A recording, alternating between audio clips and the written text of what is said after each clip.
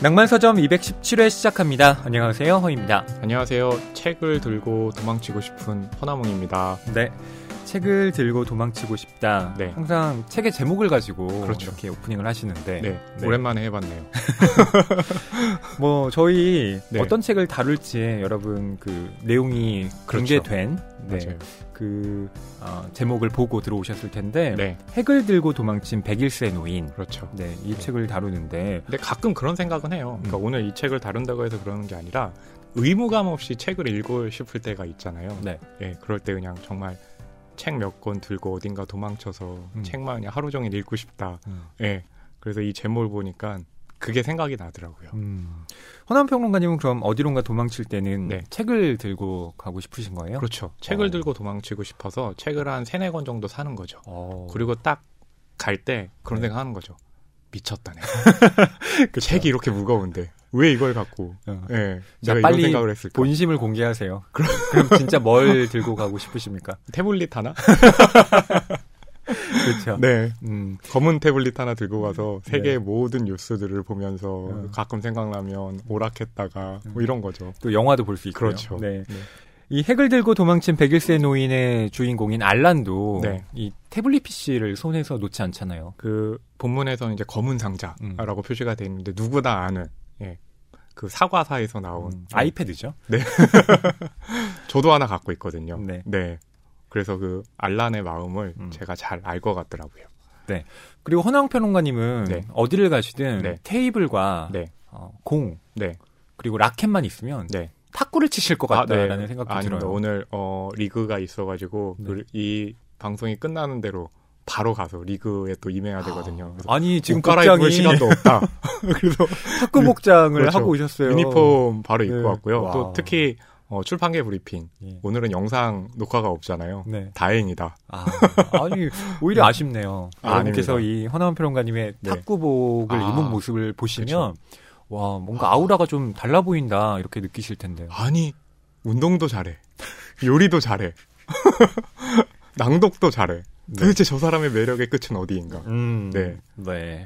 그 허이평가님이 항상 그게 있거든요. 듣기 싫은 얘기 있으면 고개를 돌리시더라고요. 네. 바로 댓글 소개 넘어가겠습니다. 팟빵 댓글부터 소개를 해드릴게요. 양들의 침묵을 이제 방송을 했는데요. 거기서 제가 한니발 목소리를 좀 낮게 했는데 거기에 대해서 인상 댓글 남겨주신 분들이 계시거든요. 베링베링 바닐라님, 오 나묵님 목소리 낮게 까시니 의외로 엄청 살벌. 허이님과의 대사 긴장감 있게 들었고 한니발 시리즈 거의 다 보았는데 책은 또 다른 느낌인 것 같아 읽어보려 해요 라고 하셨습니다. 그쵸, 책 추천드리죠. 영화도 좋고 또 원작 소설도 좋은 굉장히 좀 흔치 않은 그런 이제 작품이잖아요. 네. 네. 어떠세요? 차분한 치즈님 남겨주셨는데요. 오싹오싹 특집 2탄인가요? 새벽에 운전하면서 듣는데 내용을 다 아는데도 등줄기가 오싹해지면서 저도 모르게 문이 잘 잠겨있는지 확인했네요. 저희 인생 영화를 낭만서점을 통해서 듣게 되다니 이번에도 잘 들었습니다. 조만간 책으로도 한번 읽어봐야겠네요. 라고 하셨어요. 이게 또 방송으로 듣게 되면 이 낭독한 목소리가 거기에 또 감정을 이입하면서 굉장히 무서울 수도 있겠구나. 네. 그렇다면 그 낭독은 성공이었구나. 네, 하는 생각 드네요. 네. 클래식코이님. 네. 나묵님, 한니발 연기 정말 대단하네요. 정말 집요하고 무서운, 너무너무 궁금해지네요. 제목은 무척 많이 들어봤는데, 이번엔 한번 책과 영화 모두 봐야겠어요. 라고 하셨는데. 네네네. 야, 허나영 평론가님 칭찬 많이 받으셔서 기분 좋으시겠어요. 그 처음에 이제 낭만서점 합류해가지고, 네. PD님과 허이평론가님께서, 너무 못한다. 언제 또 너무 못한다고 했습니까? 그래도 걱정하지 마라. 네. 허이평론가님도 처음 할 때 너무 못했다. 심지어 너무너무 못했다. 피디님께서. 근데 지금은 봐라. 잘하고 있지 않냐. 시간이 필요하다. 라고 했는데 제가 그 시간을 견뎌내고 네. 지금에 이른 것 같습니다. 네. 또 허나원 평론가님이 오늘은 어떤 연기를 보여주실지 네. 여러분 기대해 주시고요. 제가 또 그러고 보니까 할배 연기 잘하세요. 독점이잖아요. 네. 그래서 오늘도 목소리를 갈고 나왔습니다. 네. 벌써부터 지금 그 탁한 느낌 들지 않나요? 또 노인을 네. 탁한 목소리로 연기해야 한다라는 것 자체가 선입견일 수 있어요. 네. 네. 그럼 제가 목소리를 좀 다시 가다듬고 네, 맑은 목소리로 접근해 보겠습니다. 네.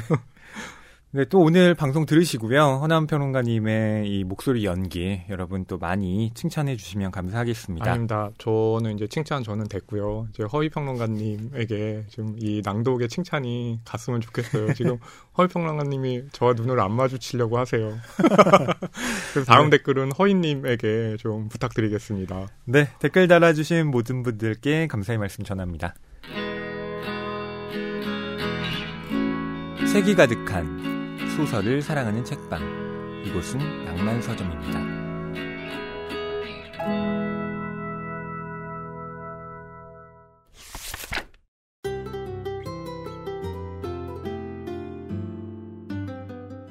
이번 주 출판계 브리핑입니다. 이번 주 출판계 브리핑의 부제를 달자면 네. 카메라를 들고 도망친 20대 이주연 이렇게 해야 되겠네요. 네. 지금 이주연 기자님께서 장기간 휴가 중이시거든요. 그렇습니다. 네. 그래서 저희 이번에 영상을 만들지 않고요. 팟캐스트 방송으로만 이 출판계 브리핑 전해드리려고 하는데요. 그렇죠. 원래 항상 제가 이번 주 출판계 브리핑입니다. 이주연 기자님 나와주셨는데요. 네. 이렇게 하는 게 그쵸. 그냥 멘트의 어떤 공식이었는데 맞아요. 이번에는 그 공식을 좀 어기게 됐네요. 네, 그렇게 허위 평론가님이 멘트하시면 힘없는 이주연 기자님께서 안녕하세요 이주연입니다. 그러면 이제 제가 탁 이제 들어가는 그런 맛이 있었는데 네, 이번 주는 그 맛이 없어서 좀 아쉽긴 하지만 또 나름 저희 둘이 열심히 해보도록 하죠. 네, 제가 먼저 소식 들려드리겠습니다. 첫 번째 소식은 예상이 가능할 것 같습니다. 워낙 큰 소식이었죠. 그렇죠. 2019 노벨문학상 관객모독 한특혜 플라이츠 토카르추크라는 제목의 기사인데요. 연합뉴스의 보도입니다. 올해와 작년 노벨문학상의 영예는 오스트리아의 페터 한특혜, 또 폴란드의 올가 토카르축에게 각각 돌아갔습니다. 스웨덴 할리먼은 2019년 노벨문학상 수상자로 두 작가를 선정했다고 발표를 했는데요. 할리먼은 한특혜가 인간 체험에 뻗어나간 갈래와 개별성을 독창적 언어로 탐구한 영향력 있는 작품을 썼다고 평가를 했습니다. 대표작은 관객모독, 반복, 여전히 폭풍 등이고요. 국내에서는 실험적 연극인 관객모독의 작가로도 널리 알려져 있죠. 또 빈 벤더스 감독과 함께 이 영화 베를린 천사의 시 각본을 쓴 것으로도 그쵸? 유명합니다. 이 토카르축은요, 경계를 뛰어넘는다는 것을 삶의 형태로 표현한 상상력 넘치는 이야기를 백과사전 같은 열정으로 풀어냈다고 할리먼이 평가를 했는데요. 토카르축 같은 경우는 올해 발표된 노벨상 수상자 가운데 첫 여성이고요. 또 역대 노벨문학상 수상자 116명 가운데 15번째로 이름을 올린 여성입니다. 토카르축은 또 지난해 맨부커상을 받았고요. 플라이츠, 태고의 시간들, 야곱의 책들 등이 대표작으로 꼽힙니다.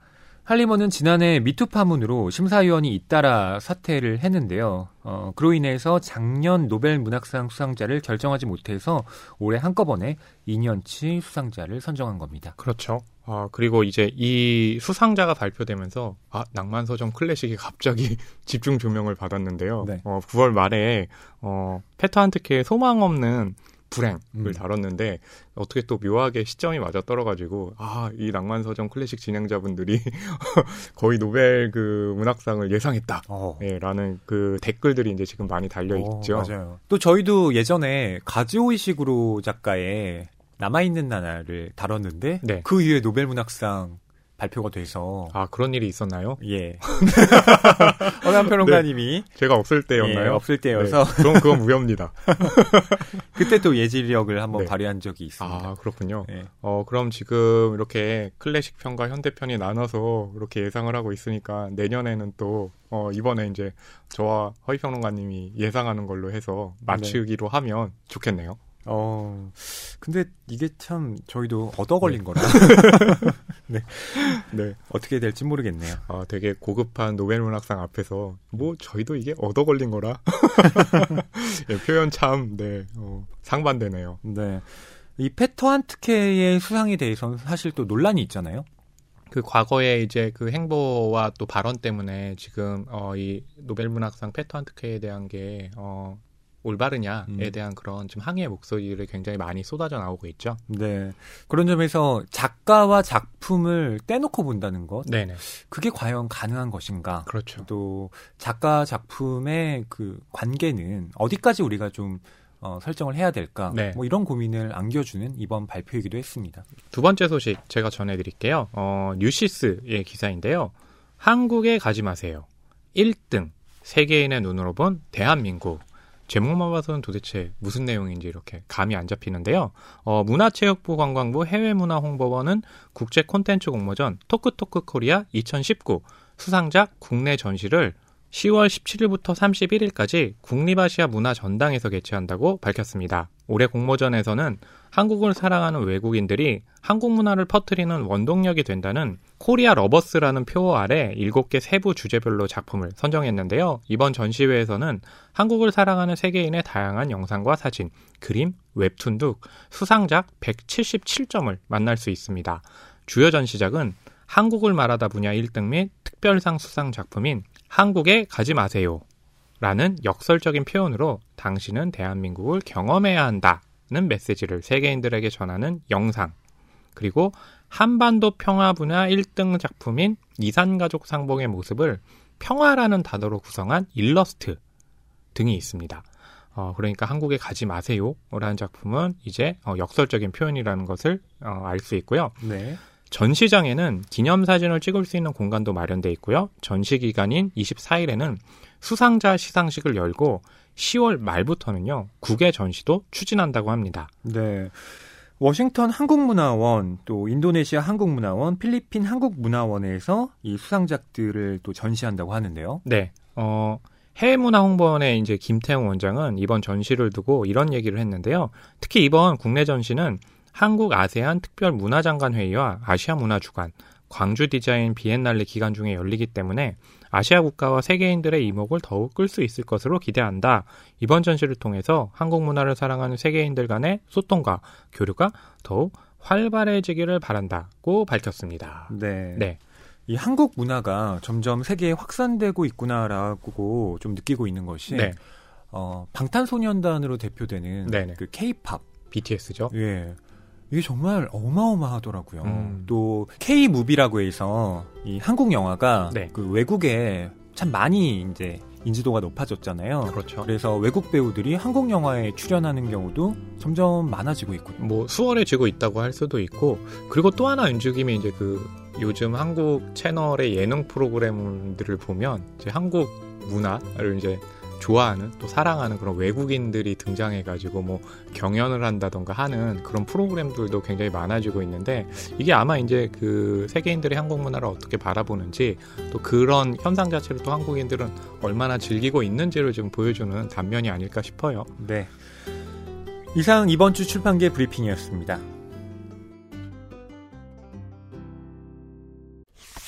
낭만서점 217회에서는 요나손 작가의 핵을 들고 도망친 101세 노인을 다룹니다. 네, 창문 너머 도망쳤던 100세 노인이 굉장히 큰 인기를 얻었잖아요. 뭐 전 세계적인 인기를 얻기도 했지만 국내에서도 많은 사랑을 받아서 책도 그렇지만 영화로 나왔던 그런 기억도 나거든요. 네. 예. 그 할배가 지금 한 살을 더 드셔가지고 네. 또 핵을 들고 도망쳐서 핵을 들고 도망친 101세 노인으로 속편 돌아온 거죠. 허나원 평론가님은 네. 만약 본인의 수명을 결정할 수 있으면 네.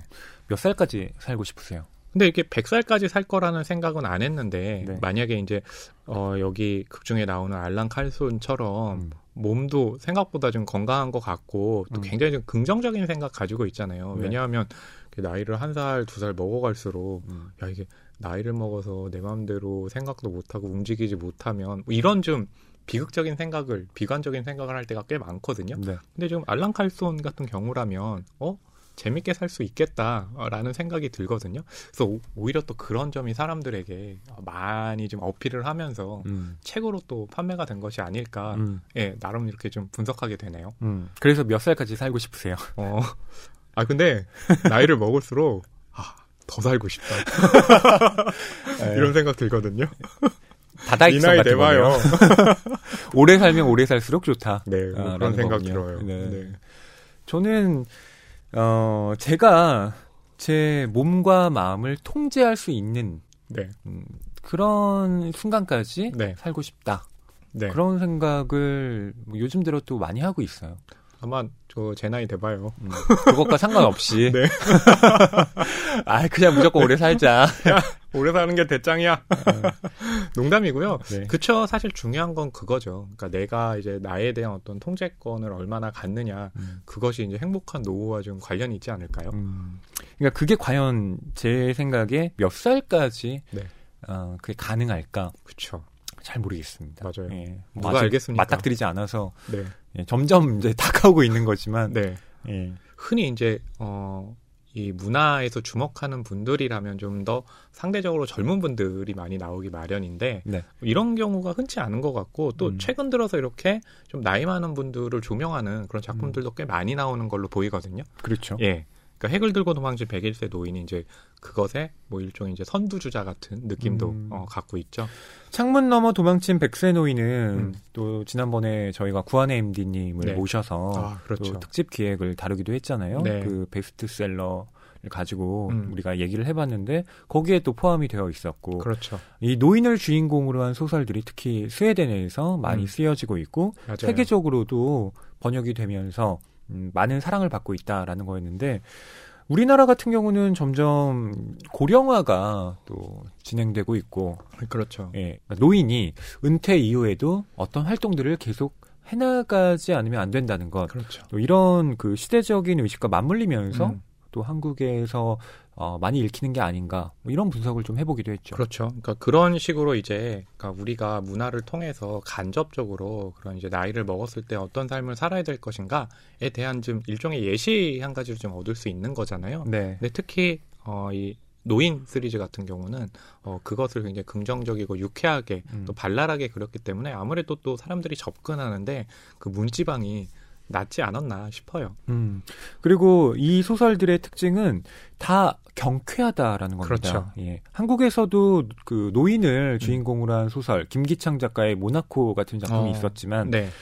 그 소설 같은 경우는 전체적인 색채 자체가 좀 어둡거든요. 네. 그렇군요. 그러니까 물론 주인공은 굉장히 쿨한 할아버지지만 네네. 그 쿨한 할아버지가 어떻게 좀 몰락해 가느냐의 이야기가 줄을 이루고 있기 때문에 네.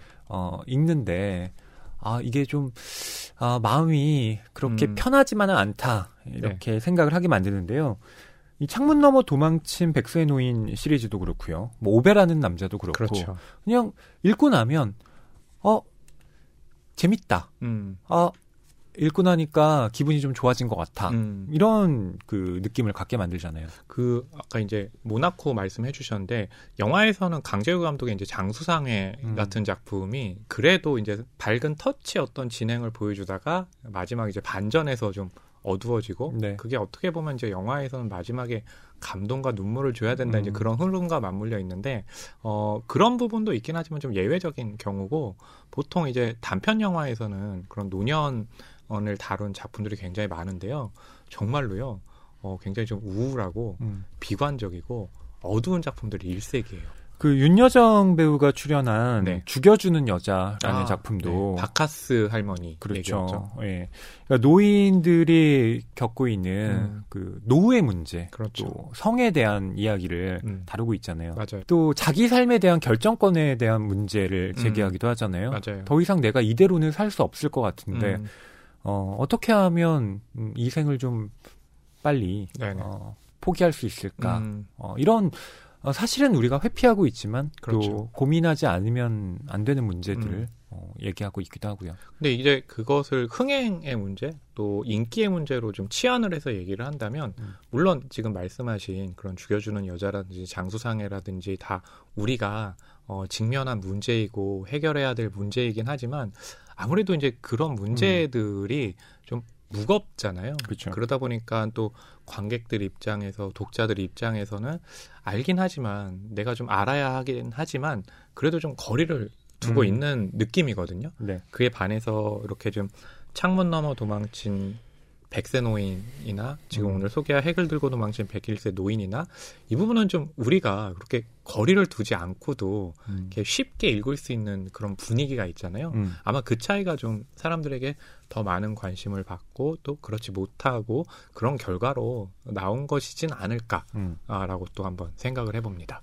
저는 바로 그렇기 때문에 이 책들 특히 스웨덴에서 출간된 이 노인 시리즈가 네. 그 각각의 장점과 단점이 있다고 생각하는데 장점은 말씀하신 대로 우리가 친숙하게 다가갈 그쵸. 수 있다는 것 그리고 가벼운 터치로 그려내고 있기 때문에 그쵸. 뭐 읽는데 이제 부담이 없다는 거죠.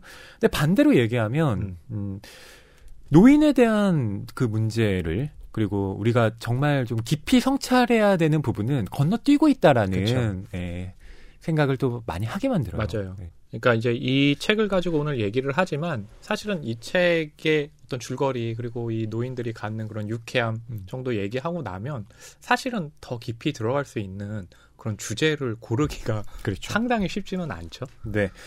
자, 그럼 요나손 작가의 핵을 들고 도망친 101세의 노인, 이 작가 소개부터 여러분께 해드릴게요. 네, 그 요나손 작가도 이제는 꽤 국내에도 많이 알려져가지고 그 배경에 대해서 좀 아시는 분들도 계실 텐데 기자 생활을 한 15년 가까이 했죠. 네. 그러다가 미디어 회사를 차렸는데 그게 또 굉장히 좀 잘 됐는데 이 사람이 어느 날 야, 나는 일만 하고 내 개인 생활이 없었네 라고 하면서 이제 이 회사를 매각을 하게 되거든요. 그리고 나서 이제 자신의 삶을 좀 찾으려고 하는 거죠. 왜냐하면 그 회사를 운영하고 또 기자 생활을 하면서 워낙 심한 스트레스를 받으면서 건강을 망치고 있다는 그 의사 말을 들었거든요.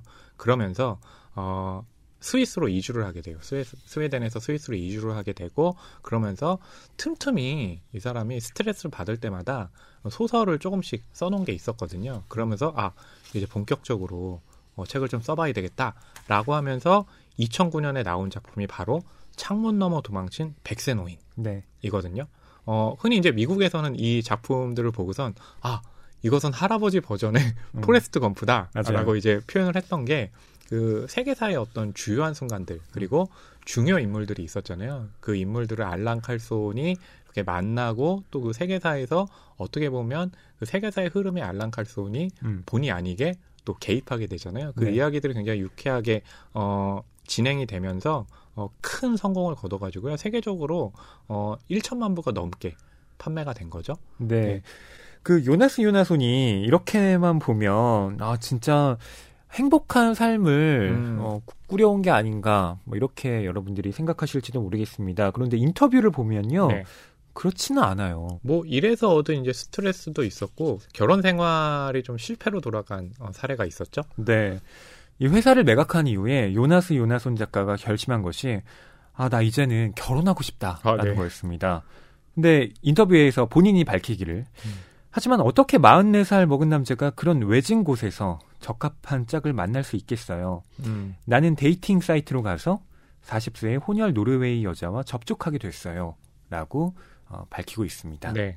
그리고 처음에는 이제 스톡홀름 공항에서 만났고 두 번째는 그 작가의 집에서 만났는데 그 이후로 계속 그곳에서 이제 같이 있었다라고 또 밝히고도 있죠. 그렇습니다. 모든 게 일사천리로 진행됐고 2007년 2월에 이제 결혼을 했다고 하는데 문제는 그 결혼 생활이 순탄치 않았고 결국 두 사람이 헤어지게 되는 그렇죠. 그런 결말을 맞게 됐습니다. 또 양육권 문제로 다투기도 했고요. 맞아요. 그리고 그 스위스와 스웨덴에서의 이제 판결들 인정해주지 않는 부분 때문에 이런 이제 법정에서의 긴 싸움을 스위스에서도 먼저 하고 또 스웨덴으로 돌아와서도 하게 되는 그런 좀 지난한 시간들이 있었죠. 네. 또 그런 결혼 생활을 하는 와중에 창문 너머 도망친 100세 노인을 쓰기 시작했고요. 그러니까 아마 이제 그렇게 짐작이 되는 게 워낙에 힘든 그 싸움이고 힘든 시간이잖아요. 그런 스트레스를 받는 동안에 글을 쓴다는 것이 아무래도 이제 잠시간에 어떤 말하자면 좀 치유의 시간 아니면 또 자기만의 시간을 갖게 하는 그런 소중한 배경이 되지 않았나 싶어요. 네. 현실이 항상 힘들 때 책으로 도피하는 사람들이 있거든요. 예. 허위평론가님이신가요? 아, 그렇죠.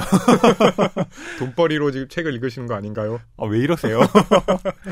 그 맹자에 네. 이런 구절이 있습니다. 궁증독 네. 선기신. 예. 무슨 의미죠? 그러니까 궁하면 홀로 자신의 몸을 선하게 하라라는 뜻인데 네.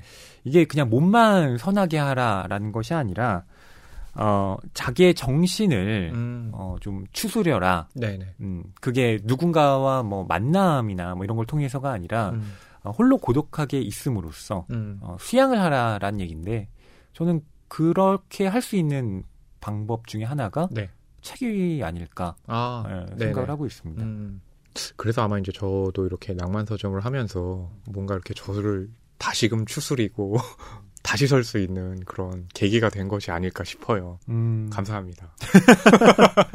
저를 불러주셔서 추천해 주셔서. 그 뒤에 이어지는 게 이제 달득겸 선천하인데요. 네. 이게 뭐냐면 일이 잘 풀릴 때는 이제 세상에 나가서 좋은 일을 해야 한다라는 네. 건데 허나운 평론가님이 딱 지금 일이 잘 풀리셔서 지금 좋은 일을 네. 세상에서 하고 계신 거 아닌가요? 그렇죠. 허위평론가님의 커피도 제가 전담해서 사드리고 있고 또 PD님 힘들 때 옆에서 제가 같이 어깨 나란히 하면서 얘기도 들어주고 네 이러면서 좋은 일 하고 있죠.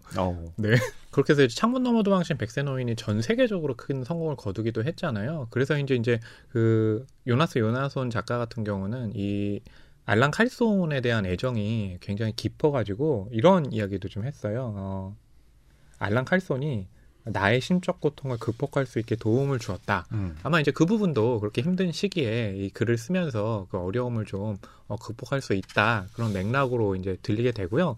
이후에 창문 너머 도망친 백세노인이 성공을 하면서 영화로도 또 만들어졌죠. 국내에도 또 소개가 됐었는데요. 소설만큼 큰 인기를 얻지는 못했지만 예, 그래도 이제 소설을 읽으신 분들이 영화로는 또 이렇게 만들어졌구나 라는 좀 감흥을 느낄 수 있는 작품이었고 네. 이후에도 좀 비슷한 풍의 작품들을 발표를 해서요. 샘을 줄 아는 까막눈이 여자, 킬러 안데르스와 그의 친구 둘, 그리고 나서 아마 이제 창문 너머 도망친 백세노인이 워낙 재밌었기 때문에 이거 속편도 좀 가능하지 않을까라는 그런 요구도 있었고 또 작가 본인도 어느 순간에 알란 칼손이 좀 더 여행을 하고 싶다 마음속에 말을 걸어오면서 발표한 게 바로 오늘 소개해드릴 핵을 들고 도망친 101세 노인인 거죠. 네. 이 창문 너머 도망친 백세노인의 인생의 경구 같은 말 중에 하나가 네. 세상만 사는 그 자체일 뿐이고 앞으로도 무슨 일이 일어나든 그 자체일 뿐이다. 약간 좀 네. 어렵긴 한데 네. 우리가 어떤 식으로 받아들이든 간에 일어날 일은 일어나고 네. 일어나지 않을 일은 또 안 일어난다. 그렇기 때문에 우리가 거기에 대해서 좀 초연해질 필요가 있다라는 네. 건데요. 그 배철수 아저씨가 이제 송골매라는 밴드에 있을 때 노래도 불렀거든요. 네. 노래 가사 중에 이런 게 있어요. 세상 만사 모든 일이 뜻대로야 되겠소만 이런 게 있거든요. 송골매. 네. 좀 맥락이 지금 허위평론가님이 말씀해주신 맥락과 맞닿아 있지 않나요? 그러니까 이런 알란 칼손의 삶의 방법론이 네. 여전히 이 핵을 들고 도망친 101세의 노인에서도 드러나는 건데 그렇죠. 여기에 대해서 또 여러분들은 어떤 생각을 하실지 궁금해집니다. 이 작품의 특징이요. 특히 전작인 창문 너머 도망친 100세 노인 같은 경우는 과거사에 그 유명한 인물들이 계속 소환이 되잖아요. 왜냐하면 지금 이제 지금 시점을 해가지고 101세다라고 했을 때 그럼 101년 전이면 도대체 언젠가요? 1918년인가요? 그러니까 그 전작에 나오는 인물들, 뭐 스탈린도 나오고요, 그쵸. 마오쩌둥, 트루먼, 김일성, 김정일 그렇죠. 이런 사람들이 등장을 합니다. 그러니까 희한한 게 가령 그런 거죠. 24살부터 34살 때는 스페인 내전. 그러면서 프랑코 장군을 구해요. 어쩌다 보니까 그러니까요. 구하는 거죠. 그래서 또한 34살이나 40살 때는 미국으로 건너가서 부통령인 해리 트루먼하고 친구가 돼요. 네. 그러니까 이런 식으로 우리는 그 학교 이제 뭐 세계사 시간에 배웠던 내용들이 있잖아요. 그러니까 전혀 감이 안 잡히는 그런 내용들, 그것을 이제 알란 칼손 이 할아버지는 이미 어릴 때가 아니죠. 뭐 젊은 시절에 이미 직접 경험을 하고 만났던 거죠. 네, 그렇습니다. 그래서 아까 포레스트 검프 얘기를 하신 것도 네. 그런 알란 칼손의 이제 젊은 시절과 네, 맞닿아 있는 거죠. 맞아요. 그러니까 이제 포레스트 검프라는 이야기가 주는 어떤 이제 의외성과 그것이 좀 더 재미가 있었잖아요. 그것을 이제 알란 칼손이 이제 나이 먹은 버전으로 했다고 봤을 때 이런 좀 이야기가 대중에게는 통하구나라는 그런 검증된 또 예제들이 있었던 셈인 거죠. 네, 둘 다 좀 코믹한 얘기가 풍부하게 들어가 있기도 하고요. 이를테면 포레스트 검프가 친구의 조언을 따라서 어떤 사과 회사 과수원에 투자를 했어라고 했는데 네. 애플이었죠. 그렇죠. 사과회사도 그렇고 또 그런 것도 있잖아요. 극 중에 새우를 하면 돈을 많이 벌 것이다라고 해서 같이 이제 군대에 있었던 그런 그 선배 군인하고 했는데 전혀 안 잡히다가 폭풍우를 당했는데 그 폭풍에 몰려온 새우가 잠을 깨보니 배에 가득 차 있어가지고 그걸로 또 성공하잖아요. 그러니까 우연과 또 그 타이밍이 겹쳐가지고 성공하는 어떤 사례들이 사람들이 볼 때는 재밌게 이제 다가왔던 거죠. 그렇습니다. 자, 이 요나손 작가의 핵을 들고 도망친 101세 노인은 제가 줄거리를 말씀드릴게요. 발리 섬에서 친구 율리우스와 휴양을 즐기고 있던 이제는 101세가 된 할아버지 알란은요. 어느 순간 이 생활이 무료하다고 느낍니다. 그러던 가운데 자신의 생일 파티를 위한 열기구에 이 율리우스와 타게 되면서 알란은 엄청난 모험을 하게 되는데요. 앞서 말씀드린 대로 창문 너머 도망친 100세 노인이 알란의 젊은 시절을 다루면서 과거의 정치인을 소환시켰다면 핵을 들고 도망친 101세 노인에서는 바로 현재 시점에서 미국의 트럼프, 북한의 김정은, 러시아의 푸틴, 독일의 메르켈 등의 정치인들이 이 알란과 얽히게 됩니다. 제목처럼 101세 노인이 어쩌다 핵을 들고 도망치게 됐는지 그 사연 이야기해 보도록 할게요.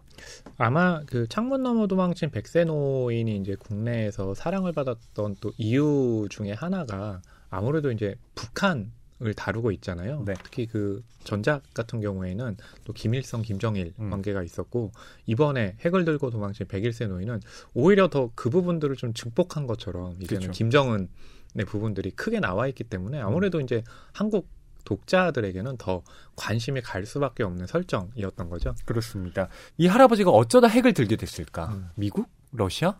여러 가지 가능성 중에 가장 스펙터클한 건 역시 북한과 그렇죠. 연계된 것이겠죠. 그리고 또 북한과 또 관련해가지고 가장 또 크게 주목받는 인물이 이제 트럼프 대통령이기도 하잖아요. 그러니까 네. 그 두 사람이 펼치는 어떤 그런 세계사의 굉장히 럭비공 같은 그런 진행 속에서 아마 이제 두 사람을 또 가지고 다루는 내용들이 이 책에 꽤 많이 나와 있잖아요. 네. 네.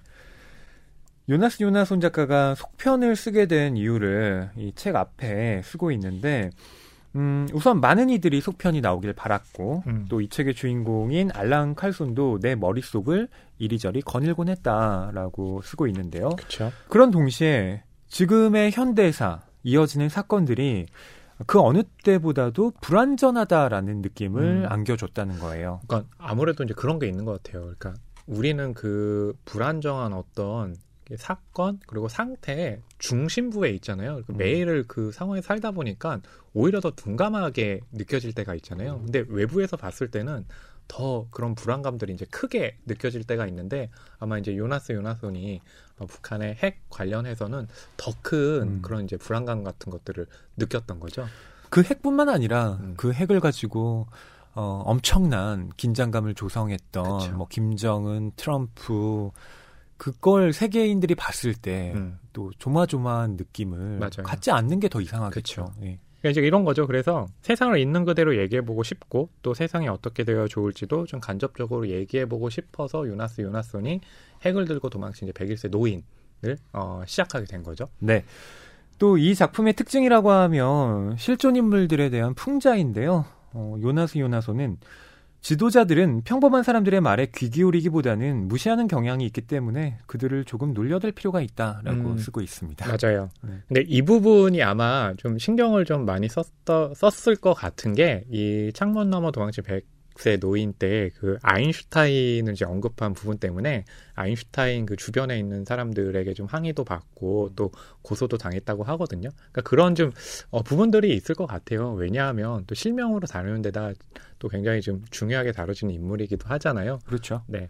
특히나 이 소설을 만약 트럼프나 김정은이 보면 어떨까?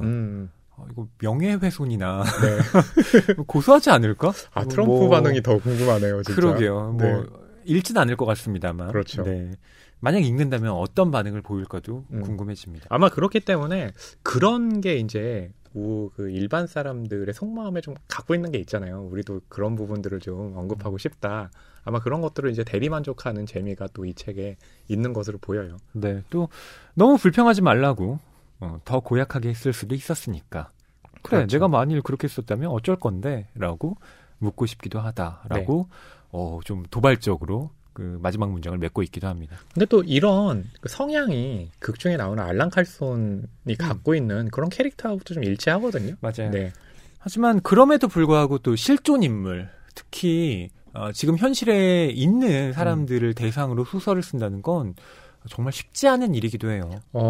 저는 이제 예전에 딴지일보라는 곳을 다닌 적이 있잖아요. 그리고 그때 실제 인물들을 가지고 이제 풍자하는 글들을 많이 썼는데, 그렇죠. 그런 위험성이 있잖아요. 그렇기 때문에 우리 같은 경우는 실제 이름을 쓰지 않고 그 이름을 조금 변형하는 방식대로 써가지고 그런 위험성을 좀 피해갔거든요. 네. 근데 아마 여기서 이제 김정은이나 트럼프 같은 인물들은 워낙에 이제 세계사에서 중요한 위치를 점하고 있기 때문에 아무래도 이제 작가 입장에서는 이렇게 실제 인물을 쓰더라도 그것을 약간 조롱하더라도 큰 문제가 있을 거라고 판단한 것 같지는 않아요.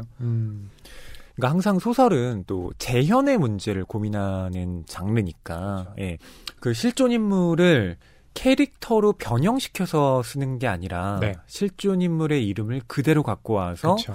쓴다라고 할 때 그 작가들이 갖는 위험성, 특히나 이 인물을 재현하는 문제에 대한 윤리 이런 것들을 정말 많이 고민하게 되더라고요. 그렇죠. 근데 사실 그런 생각도 들어요. 그러니까 뭐 트럼프나 김정은 같은 경우는 우리가 그냥 일반적으로 생각하기에는 지금 세계사의 문제점들을 가장 크게 일으키는 인물이기 때문에 굉장히 쉽게 그냥 좀 악한 인물처럼 그릴 수 있는 걸로 보이거든요.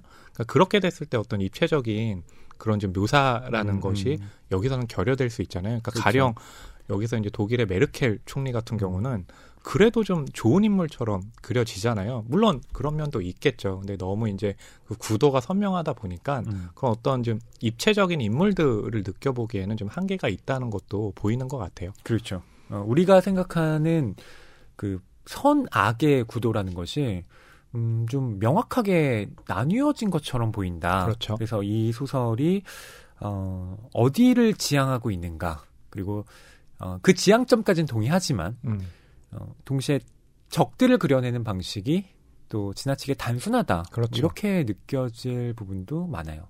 물론 이제 이 알랑 칼손 할아버지가 오래 살고 또 긍정적인 생각을 갖고 있는 것 중에 하나가 그런 단순하게 생각하는 면모가 있기 때문에 가능하다고도 보긴 하는데, 이제 작가가 다루는 태도에 있어서는 아무래도 이제 그거보다는 좀 더 깊이 있게 들어간다기보단 좀 더 입체감 있게 다뤘다면 좀 어땠을까 싶은 부분도 있는 거죠. 네. 이 알랑 칼손과 율리우스는요, 지금 발리섬에서 돈을 펑펑 쓰면서 휴양을 즐기고 있습니다. 그렇죠. 그 전작에서 우리의 이제 알랑 칼손 할아버지가 돈가방 엄청난 돈이 든 이제 돈가방을 손에 쥐게 됐잖아요. 그 돈을 발리에서 네. 정말 물 쓰듯 쓰고 있는 거죠.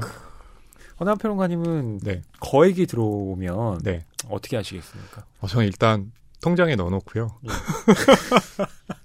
재테크에 힘드시겠습니까? 네. 거액이 들어왔는데 그거보다 네. 더 불리시려고요. 뭐 그런 것도 있고, 뭐 또 네. 일부를 떼어내서 여행하고 싶기도 하고, 뭐 네. 그렇죠. 사람들 다 그렇지 않겠어요? 다 그럴까요? 허위 평론가님은 혹시 좋은 차를 사고 싶으신가요? 글쎄요. 저는 좋은 차보다는 알랑 칼손과 비슷한 삶을 좀 누리지 않았을까? 그렇죠. 돈을 좀 펑펑 쓰지 않았을까? 맞아요. 네, 저도 뭐 그렇게 생각해 봅니다. 사랑하는 사람이 있으면 이제 둘이 이렇게 여행 가가지고 정말 재밌게 놀고 싶은 거죠. 그리고 이게 쉽게 들어온 돈이잖아요. 네, 그렇죠. 그러니까 내가 번 돈이 아니기 때문에 맞아요. 이런 돈 같은 경우는 정말 또 아무렇게나 맞아요. 소비를 하게 되더라고요. 그렇죠. 네. 네. 저도 이렇게 가끔가다 아무렇게나 꽁돈이라는 게 생길 때가 있잖아요. 그럴 때 저 좀 불러주세요. 근데 이거는 약간 꽁돈이라고 발음을 해야 네. 이렇게 착착 더 입에 붙는 것 같은데. 네. 그 돈은 그렇게 오래 제 지갑에 머물러 있지 않더라고요. 뭐 그런 얘기들 많이 하죠. 쉽게 번 돈은 쉽게 쓰기 마련이다라고 하는데 극 중에 이제 알랑칼손 할아버지도 율리우스와 함께 굉장히 그냥 쉽게 돈 날리고 있죠. 네. 최고급 호텔에서 하고 싶은 거 다 하면서 네, 그렇게 살고 있는 거죠. 그렇습니다. 사실 최고급 호텔이면요. 네. 하루에 숙박료만 해도 와 어마어마할 텐데요. 그렇죠. 근데 그럴 정도로 이제 거액의 돈가방이 있었던 셈인데 그렇게 써대다 보니까 결국에는 뭐 돈이 떨어질 날이 오지 않을까요? 그렇습니다. 자금이 이제 점점 바닥을 보이기 시작하는 건데요. 그렇죠. 어쨌든 뭐 이런 생활을 하는 것 자체가 알란과 이 율리우스는 좀 무료하고요. 또 알란이 그걸 좀 견디기 위해서 하는 취미가 아까 말씀드렸던 아이패드로 이 세계의 뉴스를 읽는 겁니다. 15쪽에 이렇게 쓰여 있는데요. 이제 알란의 새 장난감은 세상이 얼마나 끔찍한 상태인지 보여줬다. 그리고 과거에 자신이 세상을 쳐다보지 않고 오직 자신의 일에만 신경 쓴 것이 참으로 옳은 결정이었음을 말해주고 있었다. 라고요. 네. 이게 알란칼손 할아버지의 이제 특징이기도 한데 자신의 의지와 상관없이 그런 세계사의 어떤 혼란한 순간들을 경험을 한 거잖아요. 그래서 이제 발리에서는 또 그렇게 떨어져 있긴 한데 이제 세상이라는 것은 이 알란칼손 할아버지가 옛날에 젊은 시절에 돌아다녔던 거와는 다르게 태블릿 PC 하나만 있으면 정말 세계에 온갖 뉴스를 접할 수 있잖아요. 네. 근데 뉴스라는 것은 사실 모든 소식을 전한다기보다는 굉장히 자극적인 어떤 그런 사건들을 많이 다루기 마련인데 그래서 그런 뉴스들을 계속해서 이 알란칼손 할아버지는 이제 접하게 되는 거죠. 하지만 그런 가십 같은 자극적인 뉴스만 알란이 보는 것이 아니라 이런 정치의 이슈들, 그쵸. 예, 거기에 알란이 관심을 보이면서 세상이 도대체 어떻게 돌아가는 건가 맞아요. 염려하기 시작해요. 이건 그쵸. 엄청난 변화예요. 그러니까 전작에서는 알란이 말씀드렸던 대로 세계가 어떻게 돌아가는지 신경 쓰지 않았거든요. 그쵸. 근데 이제는 세상이 제대로 운영되어야 한다라는 자각을 하게 되는 거죠. 그렇죠. 이건 입체적인 인물로 알란이 변화하고 있구나라는 걸 독자가 또 체감하게 만듭니다. 재미있는 건 이제 그렇게 복잡하게 돌아가고 문제가 많다고 생각하기 때문에 안 봤으면 싶은데도 사실 이제 거기에 또 중독이 됐기 때문에 이 할아버지 알란칼손 할아버지는 손에서 태블릿 PC를 못 넣잖아요. 그것과 이제 반대되게 율리우스 같은 경우는 할아버지가 맨날 그 소식을 전하니까 그게 너무 귀찮은 거예요. 그렇죠. 그만 좀 얘기해. 난 관심 없어. 이 율리우스는 이제 좀도둑이죠. 그렇죠. 예, 전작에서 이제 알란과 함께 다니면서 발리까지 오게 됐는데요. 지금은 아스파라거스 사업을 좀 해보려고 예, 좀 구상을 하고 실제로 뭐 이렇게 시도도 했죠. 네. 뜬금없이 근데 막 보면서 왜 갑자기 아스파라거스야 라고 나오는데 이 아스파라거스가 또 끝에 가면 또 굉장히 좀 중요한 역할을 하기도 하잖아요. 네. 그러니까 아스파라거스가 스웨덴의 특산물이래요. 네. 그렇다고 스웨덴산이 하면서요. 진짜 유명하고 좋은데 스웨덴에서 키운 게 아니라 맞아요. 다른 나라에서 이제 싸게 키운 그 아스파라거스를 스웨덴에서 이제 생산된 것처럼. 그렇죠. 뭐 그 이름 자체를 막 구스타프 요나손의 뭐 아스파라거스. 이거 스웨덴산인가라고 사람들을 홀깃하게 만드는 그런 전략을 좀 세워보려고 하는 거죠. 그러니까 인도네시아에서 아스파라거스를 이제 사가지고 그걸 스웨덴에 보내면 스웨덴에서 가공을 하는데 그게 메이드 인 스웨덴 아스파라거스인 것처럼 이제 판매가 되는 거죠. 그러면서 이제 돈을 버는 일종의 좀 사기가 들어가 있는 거죠. 그렇죠. 네. 그러니까 엄밀하게 따지면 이거 네. 진짜 야바위죠. 오늘 호위평론가님의 입에서 뭐 꽁돈, 야바위 이런 용어들 많이 나오네요. 자, 이런 가운데 알란이 101세 생일을 맞습니다. 율리우스가 생일 파티를 준비하는데요. 네.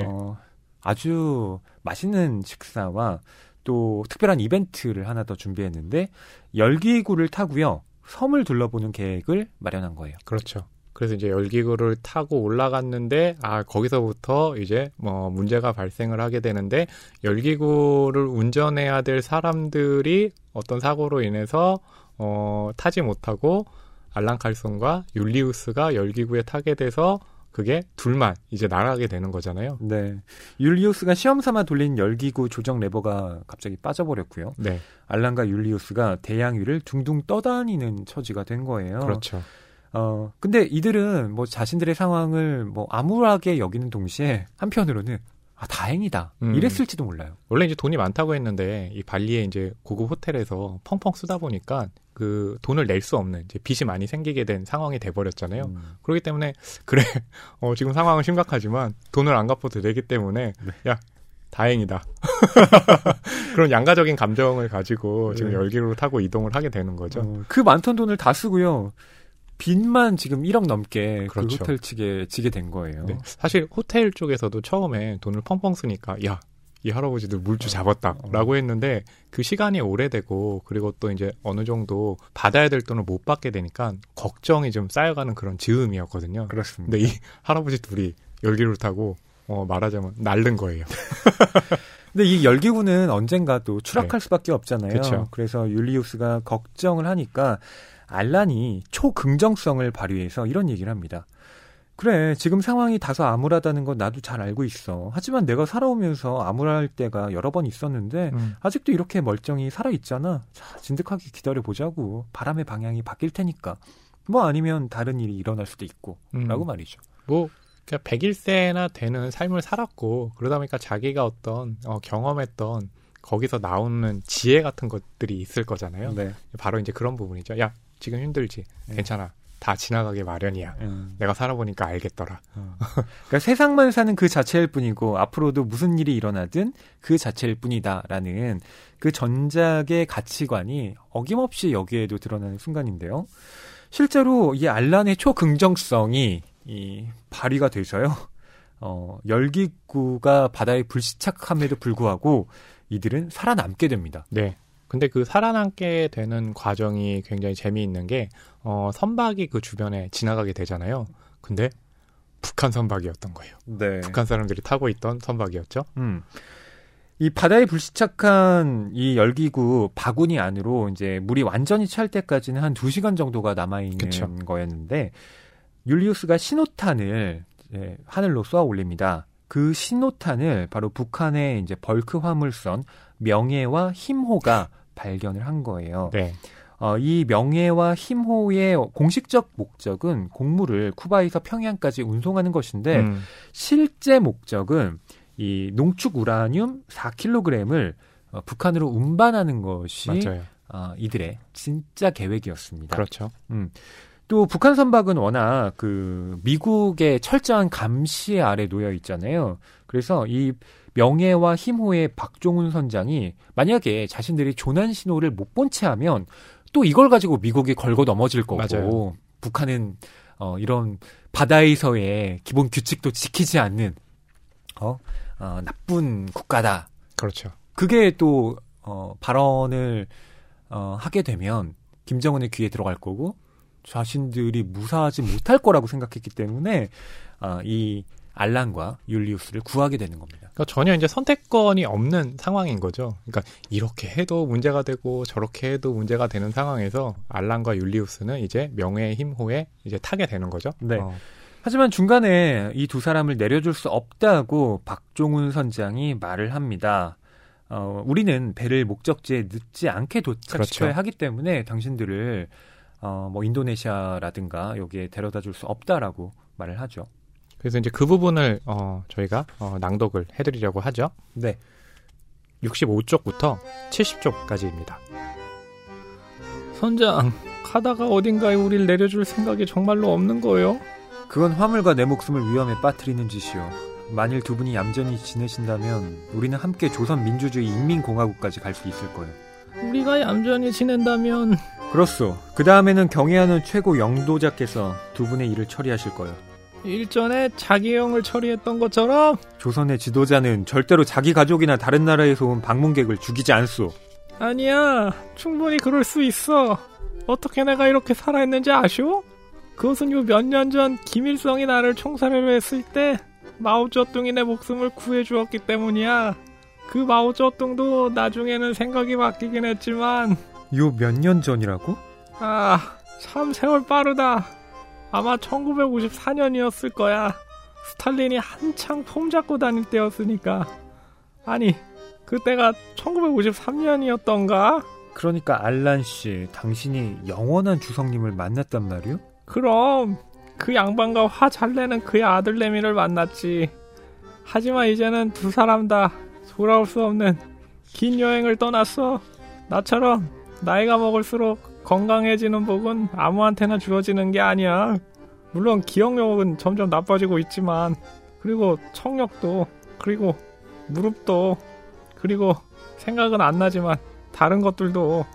아참, 기억력 내기가 나왔으니 말인데. 선장은 자신이 위험에서 완전히 벗어나지 못했다는 걸 깨달았다. 어쩌면 과거에 영원한 주성님을 모독했을지도 모를 외국인을 평양에 데려간다면 자신의 운명은 제국주의자들이 최고 영도자의 형님에게 닥쳤다고 주장하는 그것이 될 수도 있었다.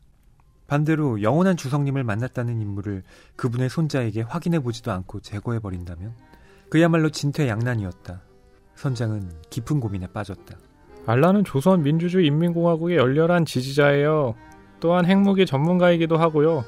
안 그렇소, 알란? 맞아. 우리는 다양한 분야에서 꽤나 알려진 전문가들이라 할 수 있지. 내 장기는 예전에 사람들이 원자폭탄이라고 불렸던 것을 뚝딱 만들어내는 거였어. 나 염소젖으로 술을 담그는 것만큼이나 그것도 잘하는 게 사실이야. 하지만 입에서 술은 안 된다고 했지? 당신네 첫 번째 핵실험 결과로 보건대 당신네는 아직 플루토늄을 만들어낼 솜씨가 없거나 아니면 우라늄이 충분치 못한 거야. 어쩌면 둘 다일 수도 있고. 선장은 두 노인네를 수천 미터 아래 바닷속에 그대로 묻어버리고 싶었다. 하지만 둘 중 더 늙은 노인네는 이 방면에 대해 꽤나 박식해 보였다. 어쩌면 공화국의 전문가들보다 많이 알고 있을지도. 이 지식의 덩어리를 물고기 밥이 되게 하는 게 과연 애국적인 처사일까? 허나한 평론가님의 연기에 대해 또 다음 주 댓글이 많이 올라올 것 같습니다. 아, 그래? 아, 근데 목소리를 너무 찌그러뜨렸더니 지금 중간에 힘들어서 한번 쉬었어요. 여러분. 힘들어! 그랬더니 헐평화님이 아니요, 그거 아니고요. 근데 잘하시네요. 진짜 되게 잘하죠. 저도 깜짝 놀랐어요. 네. 우리가 얌전히 지낸다면 네, 약간 이런 목소리로 하시는 거잖아요. 고작 그걸로? 아니, 지금 제가 좀 목감기가 걸려 있어가지고 목이 좀 텁텁해요. 네, 그러다 보니까 그 알란 할아버지 목소리하고 좀 어울리는 것 같기도 하고 사실 지금 이렇게 낭독해드린 부분이 되게 심각한 거잖아요. 그러니까 박종훈 선장 그 나름대로 얘네들을 좀 떨어뜨려야 될 것 같은데 갑자기 알란 칼손이 막 김일성도 만나고 김정일도 만났다고 하니까 그래? 그럼 데려가야 되나? 굉장히 좀 심각한 거고 또 율리우스는 옆에서 보는데 이 할아버지 괜찮은 거야? 이렇게 얘기했다? 우리 죽는 거 아니야? 심각한데 또 할아버지는 또 전혀 심각해 보이지도 않고. 네. 예. 그러니까 이 두 사람을 배에 태웠지만 두 사람을 배에 태우고 평양까지 간다는 것 자체가 어쨌든 위험한 일일 수 있잖아요. 그렇죠. 잘못하면 뭐 문제가 발생할 수도 있는 거고. 혹시 또 이 두 할아버지가 첩자일 수도 있는 거잖아요. 또 지금 이 배 안에는 농축 우라늄 그렇죠. 4kg이 실려 있는 상태잖아요. 그래서 이 두 할아버지 그냥 바다에 빠뜨려 버려? 그렇죠. 예, 이런 생각을 하고 있는데 그때 자신들의 목숨이 또 위태롭다고 느껴진 이 두 사람이 합작을 해서 거짓말을 하는 겁니다. 그렇죠. 마치 핵무기의 전문가인 것처럼 말이죠. 그러니까 이 책이 주는 이제 재미의 특징이 바로 이제 이 대목에서 그대로 이제 드러나는 건데, 우리가 그냥 실제 상황에서는 정말 심각하게 그리고 분위기가 무겁게 다룰 수 있는 부분인데 이렇게 이제 뭉치듯이 이제 지나가는 재미가 있는 거잖아요. 예전에 제가 굉장히 재밌게 봤던 영화 중에 총알탄 사나이 시리즈라고 있었어요. 네. 거기 보면 이제 할아버지 형사가 나오거든요. 심각해요. 막 범인들 많고 막 총알이 난사하고 그런데 정말 뜬금없는 유머로 그 상황들이 막 지나가거든요. 그러니까 그런 이제 그 주는 재미가 이 대목에 있는데 이 대목이 좀 이 책이 주는 재미의 핵심이라고 봐요. 이 선장을 설득하기 위해서 이 알란이 또 나름대로 새로운 용어를 개발해내기도 합니다. 아, 그게 네. 뭐냐? 열간 등압 압축법이라는 거예요. 이게 뭐죠? 네. 아무도 몰라요. 네, 이거 몰라요. 네. 그러니까 이게 4분의 1의 우라늄으로 네. 2배의 힘을 내는 기술이다. 네. 혹은 같은 양으로 8배의 힘을 내게 하는 건데 네. 이게 우라늄이 뭐 4kg 정도가 지금 확보된 상태잖아요. 그쵸. 근데 이 알란의 이 공식을 활용한다면 진짜 어마어마한 위력의 폭탄을 만들 수 있는 것이고 그렇죠. 이건 북한에게도 도움이 되는 거다. 맞아요. 뭐 이걸 이제 어필하는 건데 이런 기술은 없습니다. 네, 그래서 그 열감등화 압축법 할 때 알란 할아버지는 그렇게 얘기해도 주변에 듣는 사람들은 도대체 이게 뭐야? 그 용어를 알 수 없는 거죠. 네. 실제로 있는 건 아니기 때문에. 하지만 진짜 뭐 이런 게 있을지도 모른다고 생각하는 선장이 두 사람을 이제 북한으로 데려가게 돼요. 그렇죠. 그리고 이 알란과 율리우스는 김정은과 대면을 하게 됩니다. 보고상의 오류 때문에 이 알란과 율리우스가 스위스인이다. 네. 이렇게 보고가 돼요. 그러니까 스웨덴 사람인데 이제 스위스인으로 소개가 되는데 그 스위스인으로 소개됐을 때 굉장히 좀 유리한 이유가 있잖아요. 그러니까 김정은 같은 경우는 우리가 다 알다시피 스위스에서 이제 학창 시절을 보냈기 때문에 네. 그 스위스에 대해서 아무래도 좀 우호적일 수밖에 없잖아요. 그래서 이제 그런 설정의 배경 그리고 보게 되면 이게 되게 좀 가볍고 굉장히 좀 유머러스한 소설이다라고 하지만 또 생각해보면 이 요나손 작가가 이런 세계사나 정치에 관해서 아주 깊이는 아니지만 그래도 이제 흘러가는 방향이라든지에 대해서는 꽤 잘 알고 있구나 하는 것들이 좀 느껴지는 대목이 몇 군데 있어요. 네, 그러니까 유머라는 것이 팩트에 기반을 해서 펼쳐지기 때문에 이 리얼리티가 생기는 것인데 북한의 류경 호텔도 나오잖아요. 아, 맞아요. 그런 것도 있고 그래서 인터뷰에서 보게 되면 아마 그 인터뷰하는 사람들이 그런 부분에 대한 의문이 굉장히 많았나 봐요. 그러니까 여기서 나오는 어떤 지역의 묘사라든지 이런 것들이 이건 역시도 좀 과장하거나 또 허구로 하는 거 아니냐라고 하는데 요나손 작가 같은 경우는 거기에 대한 조사들을 자기가 굉장히 좀 취재한다고 얘기를 하거든요. 아무래도 이제 기자 출신이기도 하잖아요. 네. 그러다 보니까 이제 그런 부분들이 여기 또 저널리스트의 면모라고 할까요? 이런 부분들이 좀 녹아 들어가 있는 거죠. 이 류경 호텔은 330m 높이에 105층이나 되는 이제 어마어마한 건물이라고 하는데 1987년부터 지어지기 시작했대요. 그런데 그 국가 예산 부족 문제로 완성이 못 됐고 나중에는 또 다른 나라의 이제 기업체가 들어와서 그 호텔을 완공하려고 했지만 여전히 그게 제대로 되지 않고 있다고 하죠. 자, 그리고 북한에는요, 김정은과의 비공식 회담을 위해서 유엔 특사 자격으로 파견된 스웨덴 외무장관 발스트램도 와 있습니다. 그렇죠. 그래서 이제 그 김정은과 이 할아버지들이 만날 때 발스트램도 같이 이제 참여하기로 돼 있었던 거거든요. 네. 예. 그러니까 어떻게 보면 김정은만 빼면 세 사람 다 스웨덴인인데 할아버지들이 스위스인으로 잘못 알려져 있기 때문에 또 거기서 벌어지는 일들도 어떻게 진행이 될까 좀 궁금해지는 대목이기도 하죠. 그렇죠. 김정은이 일방적으로 기자회견을 해요. 그래서 발스트램이 이게 뭔가 그렇죠. 우리는 대화를 하려고 온 것인데 맞아요. 마치 우리가 북한의 정책에 동조하는 듯한 그렇죠. 뉘앙스로 지금 김정은이 얘기를 해버리니까 그에 대한 이제 불만도 제기를 하게 되는데 이후에 발스트램이 이제 알란과의 대화를 통해서 그간에 도대체 알란과 또 율리우스에게 무슨 일이 있었던가 이들이 왜 여기까지 오게 됐는가 그 전후 사정을 듣게 됩니다. 그렇죠. 그렇게 됐을 때 이제 아무래도 외교관이기도 하잖아요. 그리고 여기서 잘못했다가는 이 북한의 핵 관련해가지고 자신들이 동조할 수도 있고 또 이 할아버지들 때문에 무슨 문제가 발생할 수도 있기 때문에 이 발스트렘 같은 경우는 두 할아버지에게 외교관 여권을 임시로 줄 테니까 너희들이 어떻게든 내가 가는 비행기에 살아서 돌아와라. 그렇다면 탈출시켜주겠다라고 또 제안을 하게 되죠. 그렇습니다. 그러니까 알란과 율리우스가 믿을 구석은 발스트렘밖에 없는 거예요. 그쵸. 근데 문제는 알란과 율리우스가 핵무기 전문가로 지금 북한에 온 거잖아요. 그쵸. 그럼 이들은 엄청난 감시 속에 놓일 수밖에 없다는 겁니다. 맞아요. 예. 이 알란 할아버지가 열간 동안 압축구역을 빨리 이 사람들에게 알려줘가지고 그 4kg의 폭발력을 2배로 또 4배로 이제 늘려야 되는 건데 사실 그 대목도 재밌긴 해요. 근데 이게 이제 알란 할아버지가 이렇게 속이는 거는 아마 보통의 상식으로는 말이 안 된다는 걸 알고 있지만 그래도 이제 이야기의 진행상 그래서 이제 주변에 있는 사람들도 어떻게 보면 이게 뭐라고 그럴까요? 지식 수준이 상당히 낮다고 해야 될까요? 그런 식으로 이제 캐릭터가 좀 떨어지는 모습을 보이게 되기도 하죠. 근데 알란이 젊은 시절에 폭약 전문가로 또 활약을 했어요. 그렇죠. 예, 그래서 이 폭탄을 만드는 것에 대해 기본 지식이 있습니다. 또 그 뉴스를 워낙 많이 보고 여러 가지를 검색해 봤기 때문에 이 핵에 대한 웬만한 지식도 갖추고 있어요. 그러니까 이 할아버지가 진짜 뭔가 갖고 있는지도 몰라.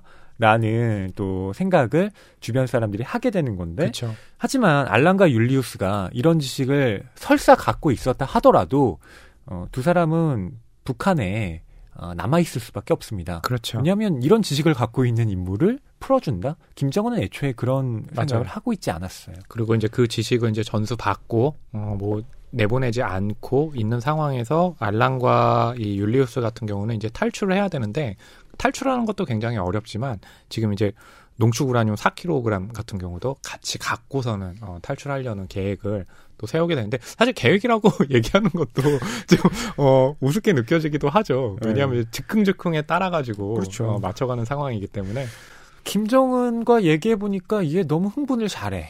얘한테 우라늄이 있는 게 이로울 것 같지 않아. 그렇죠. 그럼 내가 갖고 가야지. 라고 알란이 생각을 하게 되고 여차저차하여 어떻게 될까요?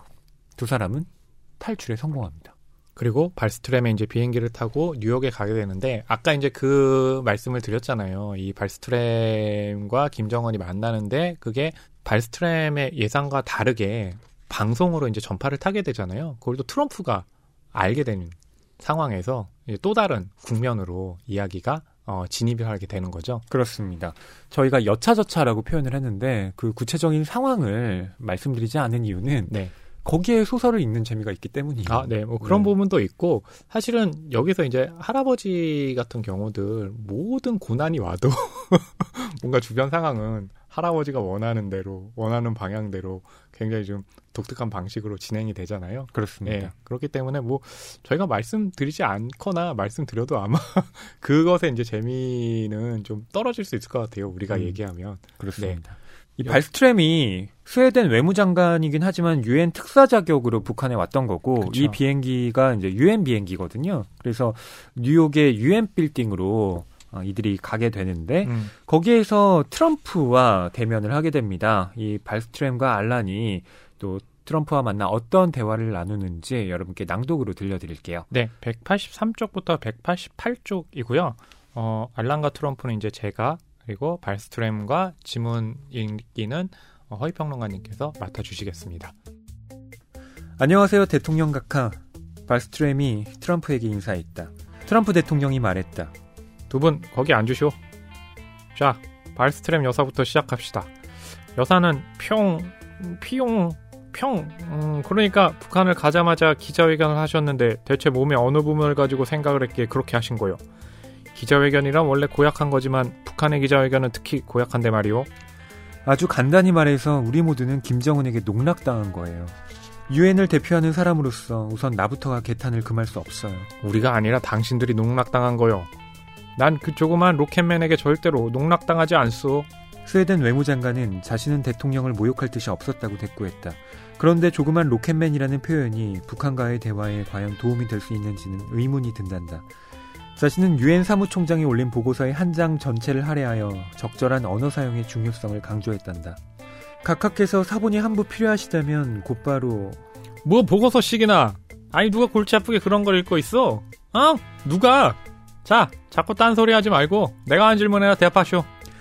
최선을 다해보죠, 대통령 각하.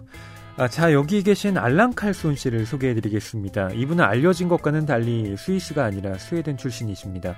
그리고 북한의 핵무기 개발을 돕지도 않았... 근데 당신 누구요? 장관께서 말씀하셨듯이 난 알란 칼손이라고 하오.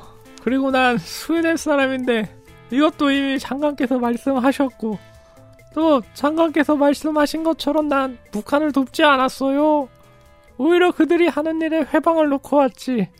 자, 간단히 말하자면 난 이런 사람이요. 물론 더 자세히 얘기할 수도 있지만 난 내 친구 율리우스가 북한에 우연히 가게 되었다오. 바다에서 표류하다가 어떤 배에 구조되었는데 불행히도 그 배가 평양 근처에 있는 모항에 돌아가는 중이었던 거라. 설상가상으로 그 배에서는 여기에서처럼 술이 금지되었다는 거야. 선장은 이름이 박종훈이라고 했어. 혹시 그 사람 아시오? 자, 요점을 얘기해요. 요점을. 당신이 개입하기 전에 북한 사람들이 뭘 알고 싶어 했느냐고. 내가 개입했는지 모르겠지만 만일 그랬다면 그로 인해 북한 사람들은 아는 게 전보다 줄어들었을 뿐이야. 맞아. 그들에게 화학식 몇 개를 알려주었어. 내 기억이 맞는다면 어떻게 하면 구정물을 정화할 수 있는지 알려주었지. 하지만 그런 걸 가지고 전쟁을 벌일 수는 없지 않겠소? 그런데 대통령 각하, 이건 지나가는 얘긴데 각하의 헤어스타일이 굉장히 멋있어요. 내 헤어스타일이 굉장히 멋있다고? 각하께서는 외모가 머리끝에서 발끝까지 완벽하시지만 특히 그 헤어스타일은 기가 막혀요. 트럼프 대통령은 그 나풀나풀한 금빛 머리 뭉치를 조심스레 가다듬었다. 부글거리던 분노는 눈 녹듯 사라졌다. 오, 그렇게 말한 것은 당신이 처음이 아니라오. 아무렴 처음이 아니고 말고. 그의 입이 양 귀에 걸렸다. 세상에 일이 이렇게나 간단할 수 있다니. 알란은 다음번에 어떤 미국 대통령과 마주치게 되면 좀 더 상냥하게 굴어야겠다고 속으로 다짐했다. 도널드 트럼프가 다시 생각해보니 이 스위스 스웨덴인은 꽤 괜찮은 노인네였다. 아주 흥미로운 데다가 판단력도 그만하면 훌륭했다. 허나한 평론가님이 고생하셨습니다. 네. 할아버지 연기도 하고 트럼프 연기도 하고 두 사람이 서로 대화를 하는데 허나한 평론가님이 진짜 1인 2역을 하신 거잖아요. 근데 트럼프 같은 경우는 그 목소리도 사람들이 잘 알고 있잖아요. 그러니까 알란 할아버지 같은 경우는 제가 만들어서 해도 상관없지만 트럼프 대통령은 아마 다 알고 있는 이제 목소리이기 때문에 생소하게 이제 들릴 수도 있을 것 같긴 한데 사실 이게 저는 이제 이 지금 낭독한 부분 보면서 느끼는 게 우리가 이제 아까 그런 얘기 했잖아요. 이렇게 어떤 이 지도자들 실제 지도자들을 묘사하는 데 있어가지고 좀 굉장히 단순한 것 같다고. 근데 트럼프는 보고 있으면 정말 그러니까 우리가 예상 못하겠다는 건 이 사람이 갖고 있는 어떤 단순함 있잖아요. 네. 우리가 전혀 예측할 수 없는 단순함 때문에 이제 예상을 할 수가 없는 건데 그래서 그런 거 있잖아요. 이 할아버지 알란 칼손 할아버지가 헤어스타일 멋있다고 하니까 이 할아버지 판단력 믿을만해 라고 하는 부분. 그러니까 그럴 정도로 그러니까 이런 이야기가 사실은 우스꽝스러우면서도 그래도 좀 뭔가 사실감이 있다면 네. 이 트럼프가 주는 캐릭터가 정말로 말대 안 되는 거잖아요. 그러니까 그런 인물이 또 세계의 지도자를 하고 있다는 것부터가 이 불행이라는 것이 좀 이 대목에서 좀 드러나는 것 같아요. 그렇죠. 그러니까 이 짧은 대화 안에 알란 캐릭터와 트럼프 캐릭터가 또 명확하게 이렇게 설명이 되는 건데 그렇죠. 이 알란 같은 경우는 계속 요점을 얘기하라고 하지만 딴 얘기도 많이 하고요. 맞아요. 상대방을 좀 답답하게 하는 면모를 그쵸. 갖고 있고 또 트럼프에 대해서는 말씀하신 대로 그 단순한 면모가 그려지는 거잖아요. 자신이 좀 화가 난 상태지만 외모 칭찬을 하니까 그쵸. 바로 그 분노가 사라져버리는. 맞아요. 이런 사람이 진짜로 있나 싶을 정도의 그런 면모를 보여주는 것인데 사실 이 트럼프의 외모를 칭찬한 건요. 알란이 하고 싶어서 했다기보다는 발스트램이 이 트럼프와 대화를 나누기 전에 맞아요. 이왕이면 좀 상냥하게 그쵸. 말을 해주세요라는 그런 부탁을 했기 때문입니다. 그렇죠. 아무래도 이제 트럼프가 갖고 있는 성격을 잘 알고 있잖아요. 그래서 이제 이 문제를 이 발스트롬 입장에서는 커지지 않도록 하는 게 또 유엔 대사로서의 의무이기도 하잖아요. 네. 그러다 보니까 이제 알란 할아버지에게 얘기를 했는데 또 그걸 듣고 할아버지가 헤어스타일 칭찬을 했던 건데 그걸 또 트럼프가 이제 받아들이고 있는데 근데 사실은 이거는 허구이긴 해도 트럼프라면 능히 그럴 수 있지 않을까라고 우리는 좀 생각을 하잖아요. 그렇죠. 네, 그럴 정도로 좀 재밌긴 해도 그 재미가 좀 위험하다는 측면에서 지금 세계 정세의 그런 좀 불안정함을 좀 드러내고 있는 대목이기도 하겠죠. 그렇죠. 이 칭찬에 기분이 좋아진 트럼프는요, 자신의 골프 약속에 이 알란을 즉흥적으로 데려가게 됩니다. 또 거기에서 벌어지는 에피소드가 뒤에 이어지게 되는데요. 트럼프와 또 다른 그 세계 정상들과 이제 관계를 맺게 되면서 과연 이 우라늄 4kg을 누구에게 맡기는 것이 좋은가? 그렇죠. 이 알란이 판단을 하게 되는데 결과적으로 이 우라늄이 누구의 손에 들어갈지, 누가 처리하게 될지, 네. 예, 그건 저희가 공개하진 않겠습니다. 그렇습니다. 뭐 아마 이제 이 전편을 보신 분도 알겠지만 세계 각지를 돌잖아요. 그래서 뭐 탄자니아와 케냐까지 간다? 뭐 정도까지 알려드리고요.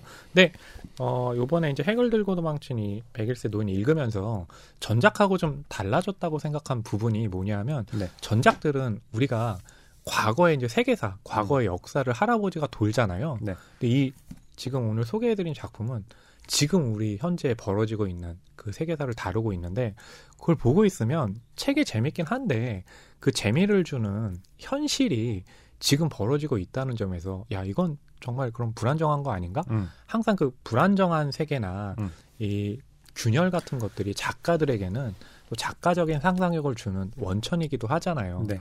그런 점에서 오히려 그 전편 같은 경우는 재미로 읽을 수 있었다면 지금 같은 작품은 그래 이 재미가 있긴 하지만 이 재미를 제공하는 사람들의 그런 사정을 봤을 때 작가가 또 불안함을 느꼈을 수도 있겠다. 예, 그렇기 때문에 오히려 그런 마음 좀 더 세계가 좀 안정되는 마음을 가지고 하는 바람이 좀 있었겠구나 싶은 것도 드러나더라고요. 네, 저희가 이 책의 초반부를 아주 살짝 다뤘어요. 그렇죠. 예, 나머지 그 한 400페이지 정도 되는 예, 이 책 전체 쪽수가 500쪽이 넘거든요. 맞아요. 그래서 그 독서는 이제 여러분께서 해 나가셔야 할 텐데 저희가 이 책에 대해서 또 약간 따끔한 소리도 좀 해볼 필요가 있지 않을까 싶기도 해요. 네. 그래서 아까도 이제 말씀드린 것처럼 그 실제 인물들이 이제 등장하는 부분에 이제 이체감이 떨어진다는 부분도 있고 사실은 이 할아버지 알란 할아버지가 즉흥해서 계획하는 대로 이제 이야기가 전개돼야 되기 때문에 사실 그 주변 사람들이 굉장히 좀 바보같이 그 보일 때가 있거든요. 네. 그런 부분들은 아무래도 이제 알란 할아버지를 중심에 두기 때문에 생기는 좀 그런 맹점일 수도 있지 않을까 싶은 부분도 있습니다. 그렇습니다. 제가 생각했을 때 이 소설이 갖고 있는 좀 다시 생각해봐야 하는 문제가 몇 가지 있는데 첫 번째는 이 설정들이 지나치게 우연에 기대고 있다는 겁니다. 그렇죠. 예, 이게 그 코믹이기 때문에 뭐 그럴 수도 있겠다 그렇죠. 싶지만 이게 굉장히 진지한 또 테마인 거잖아요. 예, 사실 이 북한의 핵에 관련된 문제는 지금 남한에 사는 우리가 예, 정말 섬뜩하게 느끼는 그렇죠. 예, 그런 공포인 것이고 이게 이토록 가볍게 처리된다라는 것이 뭐 그냥 웃으며 넘길 수도 있겠지만 동시에 이렇게 가볍게 넘길 수 있는 건 아니지 않나? 예, 그 사건의 당사자인 우리로서는 이건 좀 지나치게 가볍다. 지나치게 단면적이다. 이렇게 볼 수도 있어요. 그러니까 그게 아마 이제 이 책을 읽는 분들이 그러니까 굉장히 좀 페이지 터너처럼 쉽게 읽을 수 있는 부분이긴 하지만 사실 세상 돌아가는 건 그렇게 이제 단순하지는 않기 때문에 아마 이제 그런 부분을 느낄 수도 있고 특히 뭐 김정은 묘사라든지 북한 사람 묘사에 대해서 만약 그런 식으로 정말 단순하다면 우린 더 이 위험한 세계에 살고 있는 거잖아요. 근데 사실은 그렇지 않기 때문에 지금 세계에서 불안정한 이제 균형을 이루고 있는 부분이기 때문에 아마 이제 책 같은 경우는 그것이 너무 이제 가볍게 다뤄지고 있다는 것을 아마 이제 그 한국 사람 같은 경우는 더 또 절실히 느낄 수 있겠죠. 네. 그리고 또 하나의 이제 생각해 볼 점은 역시 그 우연과 관련된 것인데 이 알란이 포레스트 검프와 같은 어떠한 역경 속에서도 살아남는 인물이잖아요. 네네. 그러니까 모든 곤란이 와도 이 사람은 너무나 손쉽게 그리고 주변에서 알아서 그 갈등들을 다 처리해 줍니다. 네. 그러니까 이렇게 그 사건이 전개가 될 때 네. 아 이게 삶이야라고 느낄 수도 있겠지만 네. 동시에 진짜 이게 우리 삶인가? 네네. 우리 삶은 실제로 이렇게 풀리지 않잖아.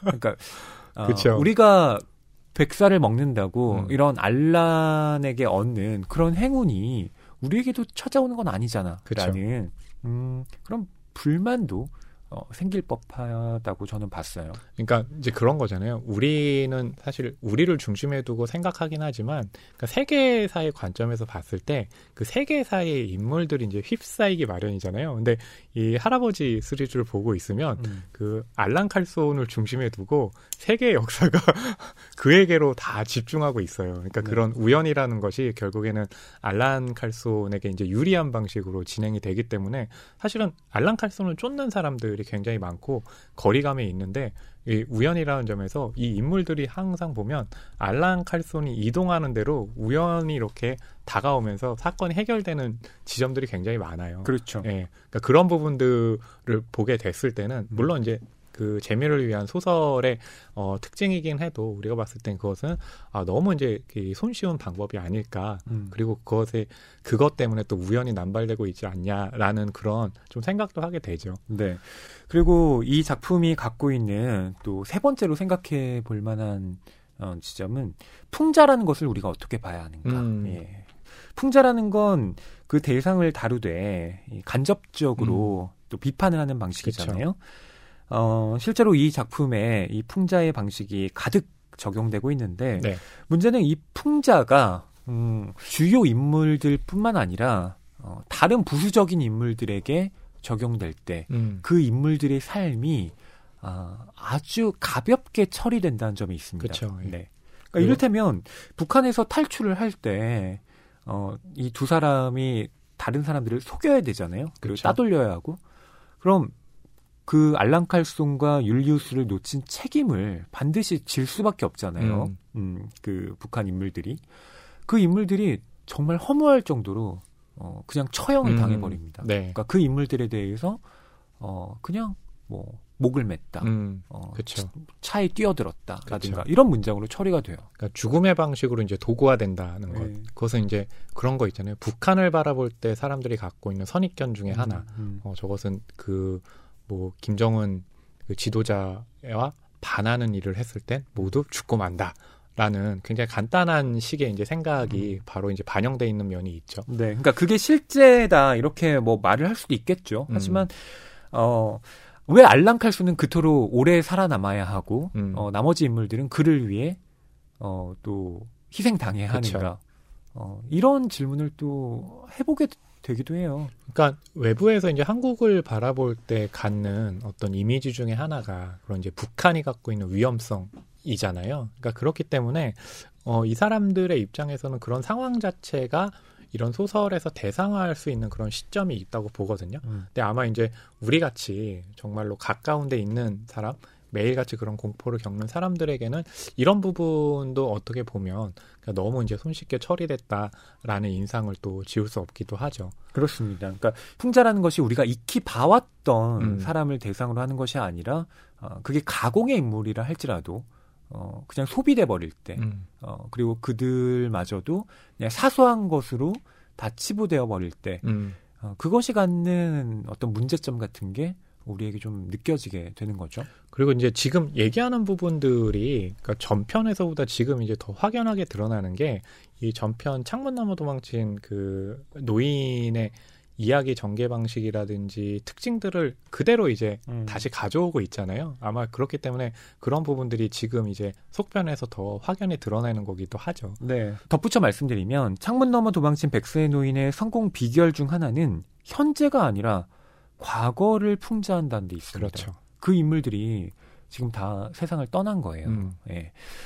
그렇기 때문에 그 인물들을 비틀고 뭐 이야기를 한다는 것 자체가 사람들에게 거리를 확보하게 만들어주고 좀 즐길 수 있게 하는데 핵을 들고 도망친 101세의 노인은 말씀하신 대로 현재 시점이잖아요. 그렇죠. 이 인물들을 우리가 보고 있고 이 인물들이 또 그렇게 단순하지만은 않은데 그러니까 트럼프가 굉장히 다혈질처럼 보이지만 저 사람 철저한 비즈니스맨이고 그렇죠.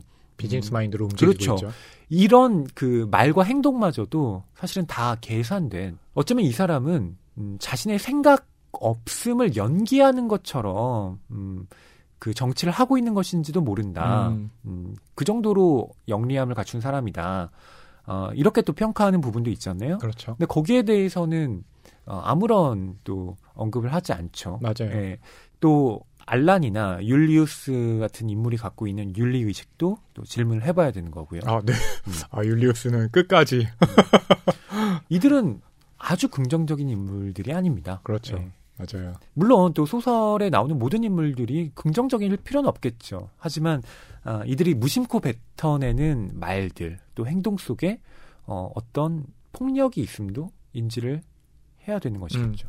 그리고 지금 이렇게 얘기를 하다 보니까 또 이 책이 인기를 얻는 이유 중에 하나가 우리가 이 바라보는 세계사나 이 정세라는 것은 너무 복잡하기 때문에 거기에 대해서 이렇게 좀 우리가 적극 들어가기 힘든 부분이 있는데 이 작품 같은 경우는 그걸 굉장히 단순하게 하고 가볍게 하고 접근 가능하게 하기 때문에 이런 방식으로 또 세계가 돌아가고 있구나 라고 생각하게 할 수도 있잖아요. 허구이긴 하지만 아마 그런 부분이 또 역으로는 또 이 책이 성공한 요인이기도 하겠다라고 생각하게 됩니다. 네.